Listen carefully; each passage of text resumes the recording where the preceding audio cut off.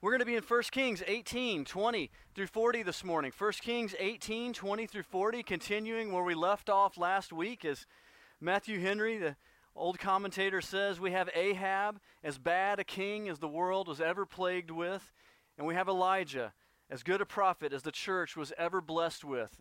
And these two men pitted against each other in a great trial or contest today.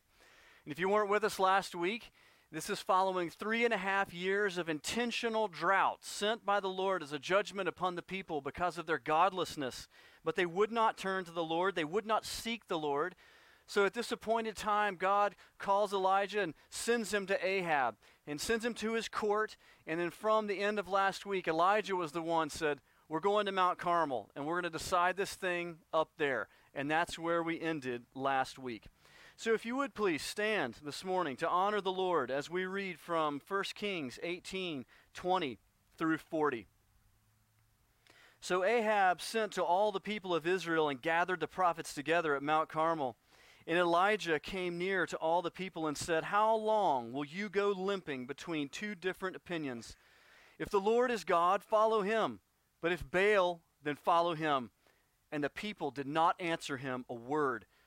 Then Elijah said to the people, even I only am left of a prophet of the Lord, but Baal's prophets are 450 men. Let 2 bulls be given to us, and let them choose 1 bull for themselves, and cut it in pieces and lay it on the wood, but put no fire to it. And I will prepare the other bull and lay it on the wood and place no fire to it. And you call upon the name of your God, and I will call upon the name of the Lord. The God who answers by fire, he is God.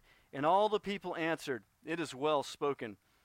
Then Elijah said to the prophets of Baal, choose for yourselves 1 bull and prepare it first, for you are many, and call upon the name of your God, but put no fire to it.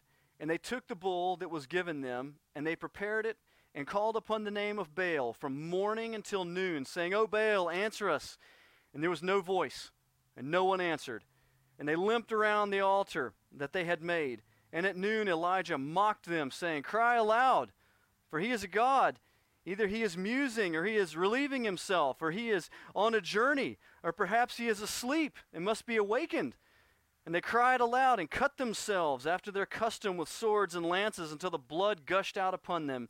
And as midday passed, they raved on until the time of the offering of the oblation. But there was no voice. No one answered. No one paid attention. And Elijah said to all the people, come near me.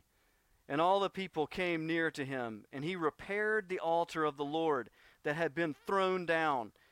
Elijah took 12 stones according to the number of the tribes of the sons of Jacob, to whom the word of the Lord came, saying, Israel shall be your name. And with the stones he built an altar in the name of the Lord, and made a trench around the altar as great as would contain 2 seahs of seed. And he put the wood in order, and cut the bull in pieces, and laid it on the wood. And he said, fill 4 jars with water, and pour it on the burnt offering on the wood. And he said, do it a second time. And they did it a second time. And he said, do it a third time. And they did it a third time. And the water ran round the altar, and filled the trench also with water. And at the time of the offering of the oblation, Elijah the prophet came near and said, O Lord God of Abraham, Isaac, and Israel, let it be known this day that you are God in Israel, and that I am your servant, and that I have done these things at your word. Answer me, O Lord, answer me, that this people may know that you, O Lord, are God, and that you have turned their hearts back. Then fire of the Lord fell and consumed the burnt offering, and the wood, and the stones, and the dust, and licked up the water that was in the trench. And when all the people saw it, they fell on their faces and said, the Lord, he is God. The Lord, he is God. And Elijah said to them, seize the prophets of Baal, let none of them escape. And they seized them, and Elijah brought them down to the brook Kishon and slaughtered them there. May the Lord bless the reading of his word. Please be seated. This is just one of the great passages of the Bible. And I am excited to speak to you about it this morning. Elijah calls this gathering. He's the one who called for this. This is not a coincidental event. He gathers the people. He calls for all the people to gather together. He calls for all these prophets of Baal, and then himself as opposition to them. In verse 20, Ahab cooperates. He puts the word out and gathers everybody together, and he himself comes and stands there with them. And I often wonder at this, what did Ahab think was going to happen? What did he think was going to happen on this mountain when everybody got together and he's got all this crew of people that he's put together, and then this one guy that he cannot control no matter what he does? It's my guess that he didn't think anything like this was getting ready to happen.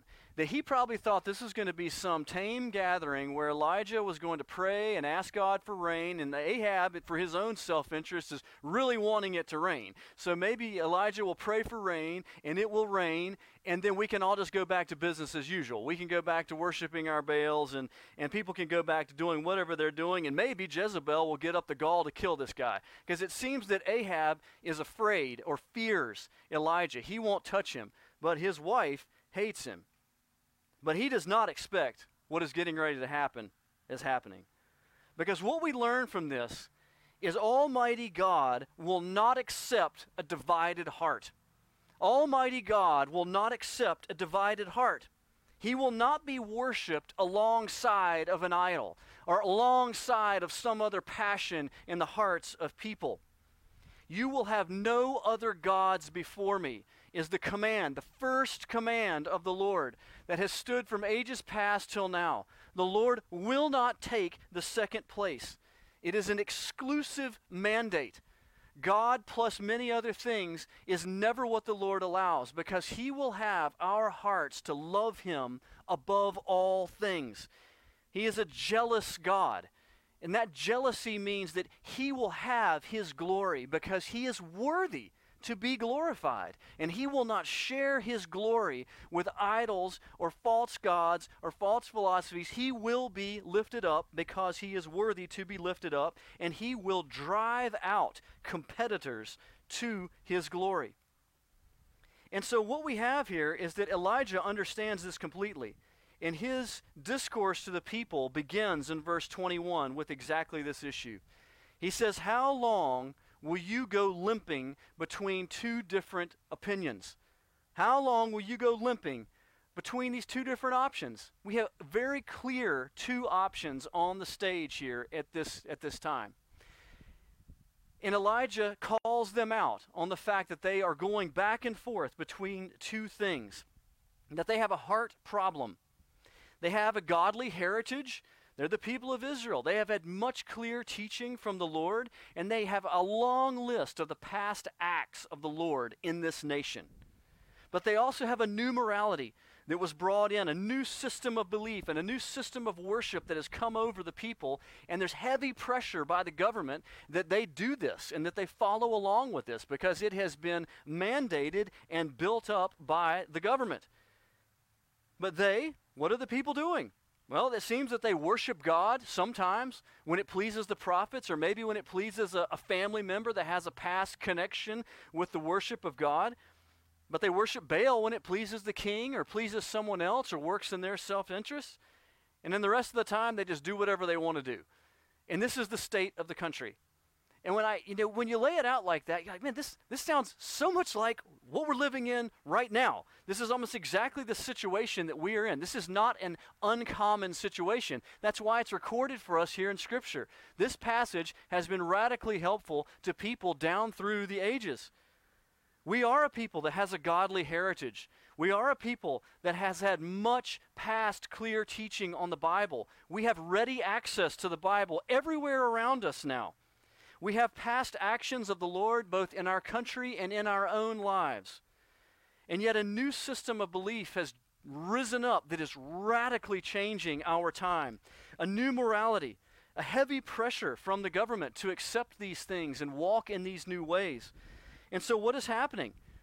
People are double-minded. They are limping between two different opinions. When it pleases the pastor or when it pleases some family member, they go to church and they do the church thing.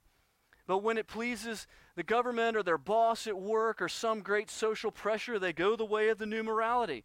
And they do and say and go along with what is being said there. And the rest of the time, they just live however they want to, doing whatever they want to. This is the age that we live in. It is so similar to what Elijah was dealing with Ahab. This word limping, the Hebrew word speaks to wavering or hesitating or an indecisiveness.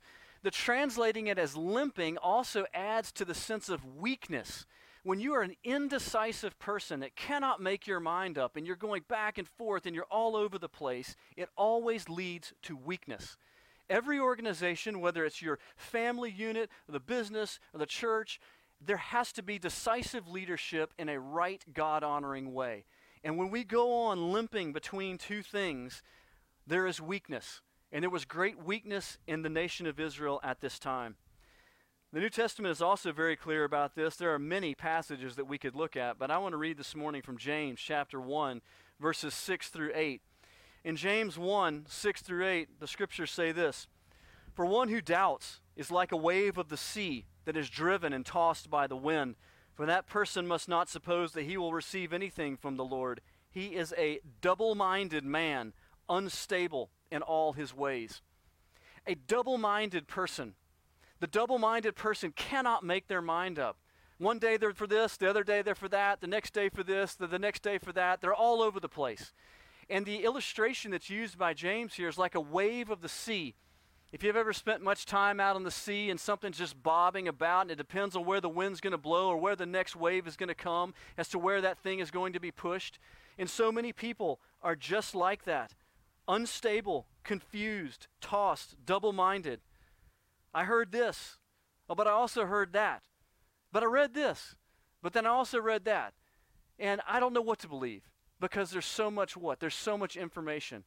I don't believe there's really anything unusual about our day and age, but if there is something unusual about our day, it's just the massive overload of information that we have in our day. There is so much information in our day coming at us from every conceivable angle that people are radically confused about what they believe. They're triple-minded or quadruple-minded. They're all over the place as far as what they believe. They cannot seem to figure out what is true or what is not true. But in the midst of this, we are called to make a choice about God, because what I want you to see from this ancient passage is that this is not a new problem. The double-mindedness of people, the inability to make a decisive step of faith to follow after the Lord and to believe and to obey and to act on the things of God is not a new problem. It has been around since Elijah was standing on Mount Carmel. But he was calling for them to make a decision about the Lord. And I unashamedly am calling for you this morning to make a decision about the Lord God. How long will you go on in a double-minded way? Do not be conformed to this world. Do not love this world, but instead be transformed by the renewing of your mind. I want you to believe in Jesus Christ as Lord in an unequivocal, unashamed, single-minded, direct way. As we go to the end of verse 21b, I tell you the same thing that Elijah said. If the Lord is really God, believe him. If he's not and something else is real, believe that. But I have great confidence that the Lord God is true and is real, just like Elijah did. And so put him to the test. When you put the Lord God to the test in a respectful way, you will find that he is true. If you need to research and dig and look and search, you can search and search and search, and you will find that the Lord is true. Because investigation always reveals what is real, and God is real. And so Elijah is putting these people to the test and putting them on the spot. But when he does this and questions them, it says that they did not answer him a word. There was silence. There was no counter-accusation. They knew that what he was saying was true.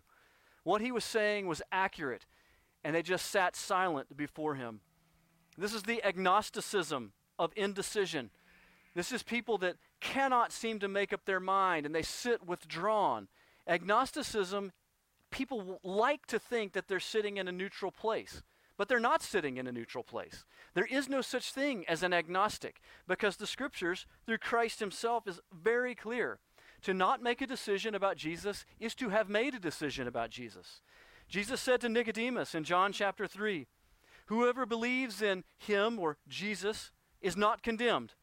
But whoever does not believe is condemned already, because he has not believed in the name of his only Son. And so a divided heart before the Lord is in fact unbelief, because none of our hearts are in a neutral place. We begin as sinners. We are born into sin. We know that we have a corrupt and divided heart. And if we stay sitting in that place of corruption and indecision, we will die in our sins. Belief must enter in order to change our hearts. The infinite, all-powerful, all-knowing, supreme, glorious Creator God requires the full passion of our hearts. The great command of the Lord is, love the Lord your God with all your heart, with all your soul, with all your mind, and with all your strength. This is a full-hearted, passionate devotion to go after the ways of the Lord. And this is what Elijah is aiming at. He wants these people to get off the fence. And so he sets out a trial to prove who's real. Who's real here? This idol or the God of our fathers, Abraham, Isaac, and Jacob? And so in verse 22, he begins to lay it out. And we have the sense here that people did not understand what was going to happen until he laid it out at this moment. Even I, am the only one left of the prophets of the Lord, but you have 450 men. So he sets up the stage of the weakness of himself versus this great crowd of people. But what did I say last week?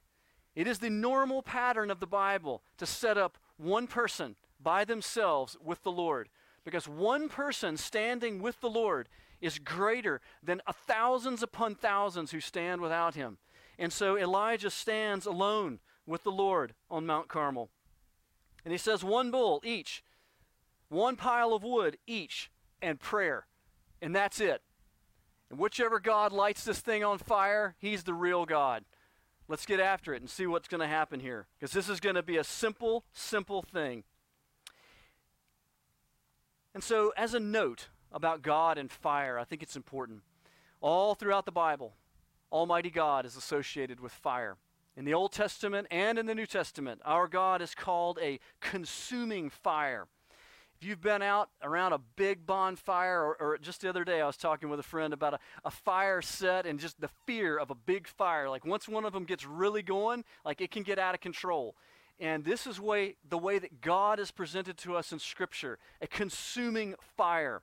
In the Old Testament, he led the people of Israel out of Egypt through the desert, manifesting himself as what?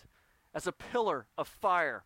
When they got to Mount Sinai and the Lord God gave the 10 Commandments and revealed himself to the people there, how was it? It was as a consuming fire burning the top of the mountain. When we come to the New Testament and the Lord sends his Holy Spirit to the people on Pentecost, what is present? It is a flame of fire above the heads of the people. It is always that the presence of the Lord is somehow manifest or made known through fire. It is something that is powerful to us. It is something that is mysterious. It is something that is fearful, but it's something that's needful. It has so many interesting analogies to it as to why the Lord God would so often present himself in this way. But Elijah knows that it is no small thing, no big thing for the Lord to send fire on this altar. But verse 24b says that the people like this. This is good. Like we're gonna really figure out what's gonna happen here through this. So they say it's good. They affirm it. And so Ahab is stuck. He can't get in there and we're not gonna do this. We're gonna do something different. Now the people like it. They bought into it, so it's getting ready to happen. And so Elijah gives the coin toss to the prophets of Baal. He says, all right, you guys go first. There's many of you. I'll let you do your thing first, because he knows no fire is coming from anywhere for this idol that has eyes that cannot see and ears that cannot hear and hands that cannot act. And so he's going to let the people see the foolishness and the emptiness of this as long as it can go on. And it's going to help to prove his point. And so they begin their ravings. 450 people is a little bit more than what's out here today. And all of y'all going bonkers and trying to make as much noise as you can. That is a ruckus. I mean, that is a serious ruckus of people. And they're going on, it says, until noon. So 3 hours at least of this craziness. And so after lunch, Elijah starts to mock them. And this is great. This is just great. So, he's sitting there by himself, leaning on the fence or whatever is out there. And, hey, guys, louder. Like, get louder. He can't hear you. I don't think he can hear you. And they're as loud as they can be. They're hoarse at this point. You scream for 3 hours, you're done. Maybe he's busy. That's it. Maybe he's busy. Yeah, because, he's got a lot of stuff to do, so he could be doing something else, or maybe he's in the bathroom. This is just degrading. This is like, the God is really no God. He's just like you, man. You have to go. Maybe he's in the bathroom, and it's just insulting. Or maybe he's asleep, because if he's asleep, what does that mean? He's tired, like he wears out just like you and I do, and he's louder. Maybe you'll wake him up because he's a sound sleeper. Or he's traveling. Maybe he's gone somewhere on a trip and he's just not around right now and he can't take your call. But maybe he'll call you back later. So be louder. And this is just insulting. And so they get it. We'll get to something else in a moment, but we've got to contrast the Lord God here. I mean, what is the Lord God in all this? Does the Lord God, do we have to scream for the Lord to hear our prayers? Does Elijah scream? No.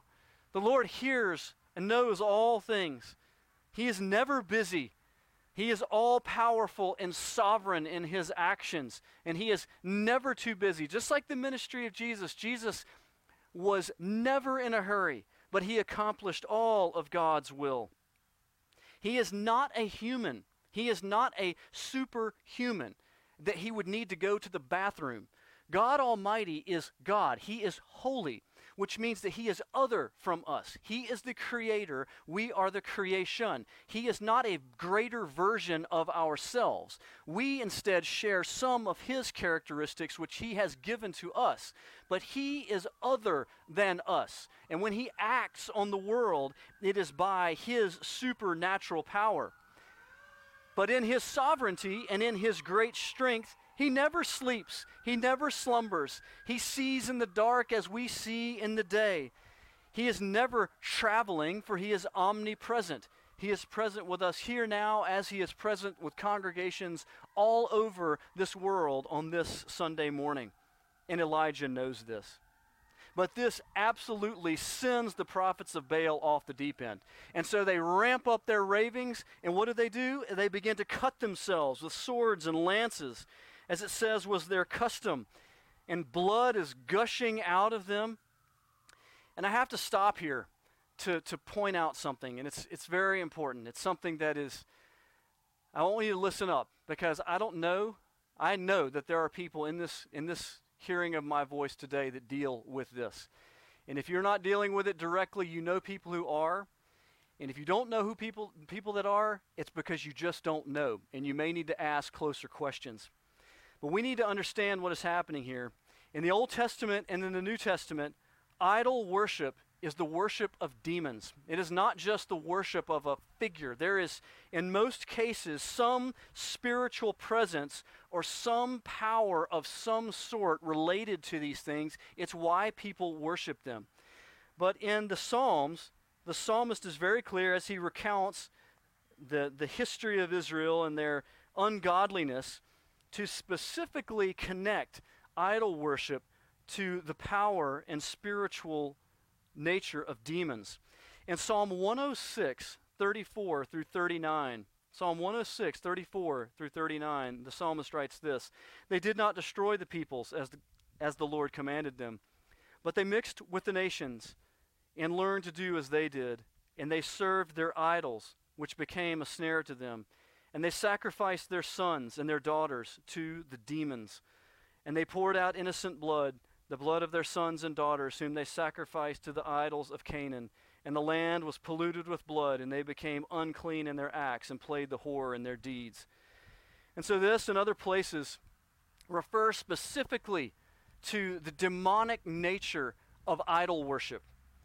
And so what I want to connect here is that these people are ranting and raving over an idol which in some way is connected to demonic and evil things. These are not just this is not a cultural dance that is happening here. This is something that is evil that is happening at this time. And Elijah is opposing this evil that is happening. And so what I want us to see is that self-harm is never an influence of the Lord.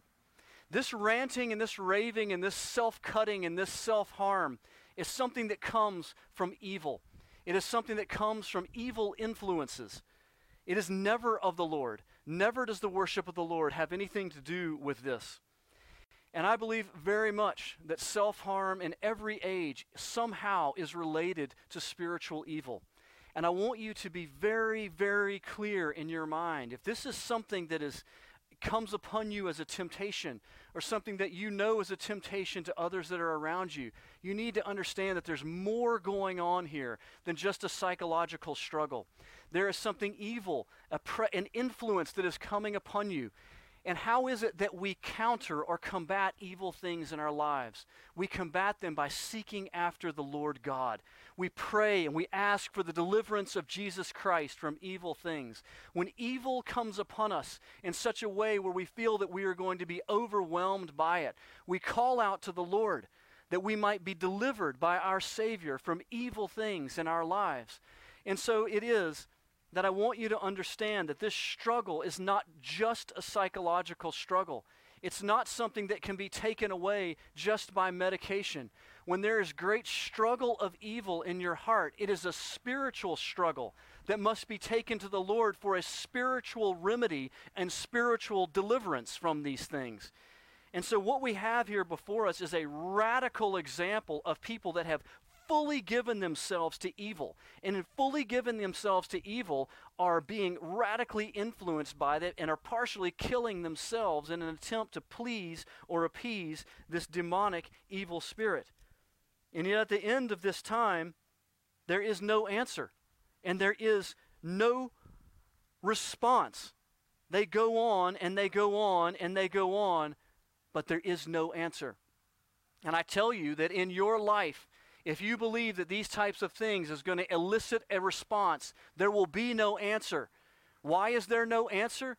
Because our enemy against us would have us to destroy ourselves. It is an influence that is of the devil. He has come to steal, to kill, and destroy. If you think our enemy has any good in mind for us, you are deceived and you are wrong. And so what we do is we call out to God for these things, that we might be delivered from them, and we will be delivered from them. And so Elijah at some point, and the point is at the time of the evening sacrifice in verse 30, he's had enough. Like we've been going all day long. It has been demonstrated very clearly that there is no power here, and there is no fire coming. There's nothing coming. There's no voice. There's no answer.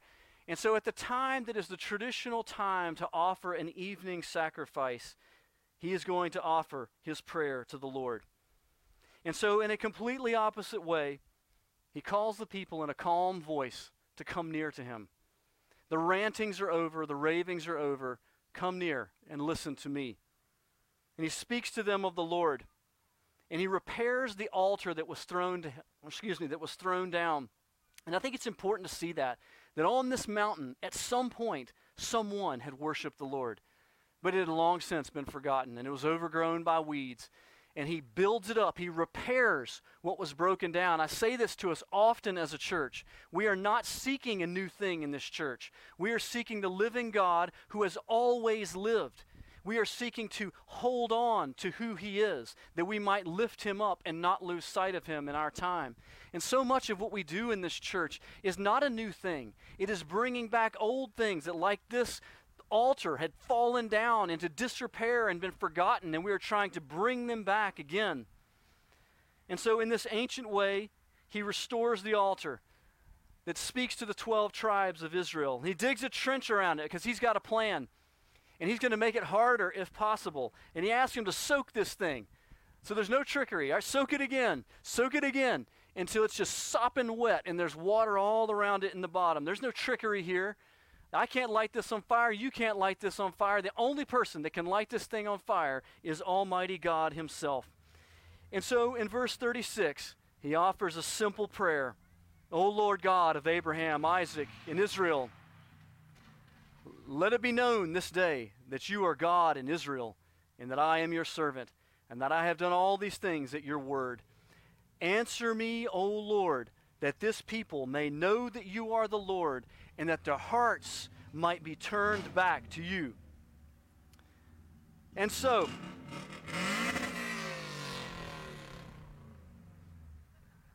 I don't think that's a coincidence, do you?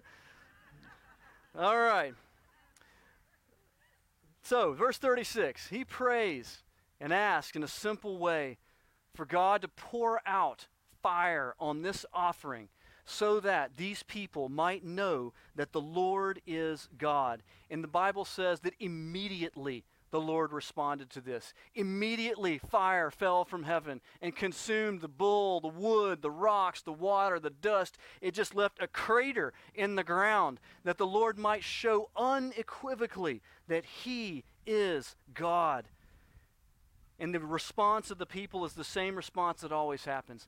When God shows himself mightily like this, there was great fear in the hearts of the people. And they go from double-minded spectators of an event that was fascinating and interesting, and they're wondering what's going to happen, to on their faces before God. Because he is the Lord. He is real. And so the people's hearts are turned back to the Lord. And so Elijah goes and he seizes the false prophets and he kills them. And this may be shocking to you. I don't know if you've ever read this passage before. If you've ever read much in the Old Testament, you might say, what is happening here? How could Elijah go do these things? Well, from the Garden of Eden and the fall of humanity there until the time of Christ and on, it is very clear that the wages of sin is death. Our sins will always lead to our death. The persistence in unbelief, the persistence in rebellion, the welcoming and the celebrating of evil and the leading of other people into evil and the constant rejection of God's mercy will not end in a neutral place. It will end in death. And so just like Elijah was calling out to the people that day, put your faith and hope in Christ. Today I am calling to you, put your faith and hope in Christ Jesus that you might be spared death. But the Lord God is just. He is just, but he is also merciful. John 3:16, which I quote to you so often, for God so loved the world that he gave his only Son, that whosoever believes in him will not perish, but have eternal life. But those that reject the Son, they will perish, and they will not have eternal life. And so let us not forget these things or push these things aside. And so Elijah does what should have been done a long time ago in putting out these false prophets. And so I want to close in this way, because this passage is all about decision. It's about calling people to decision. It's about a whole mountain event set up to call people, to call a nation to decision. But this is not a new thing. And so I would ask for you to turn with me to the last chapter of Joshua. If you don't know where it is, go take a look in your index in the front, but it's very near the front. I think it's the 5th book of the Bible, last chapter. And this is a character named Joshua. Joshua was Moses' faithful sidekick, and he was with Moses through all of the leading of the people. And he was appointed of God to lead the people into the promised land when Moses was not given that task by God. But at the end of the book of Joshua, when they had come into the land and possessed the land and been blessed of the Lord and seen so many actions of the Lord, this is what Joshua commends the people with. After he has gathered them together and reminded them of all that God has done for them, similar to what is happening with Elijah on Mount Carmel, he says these things in Joshua 24:14 through 15. Now therefore, fear the Lord and serve him in sincerity and in faithfulness. Put away the gods that your fathers served before the river and in Egypt, and serve the Lord.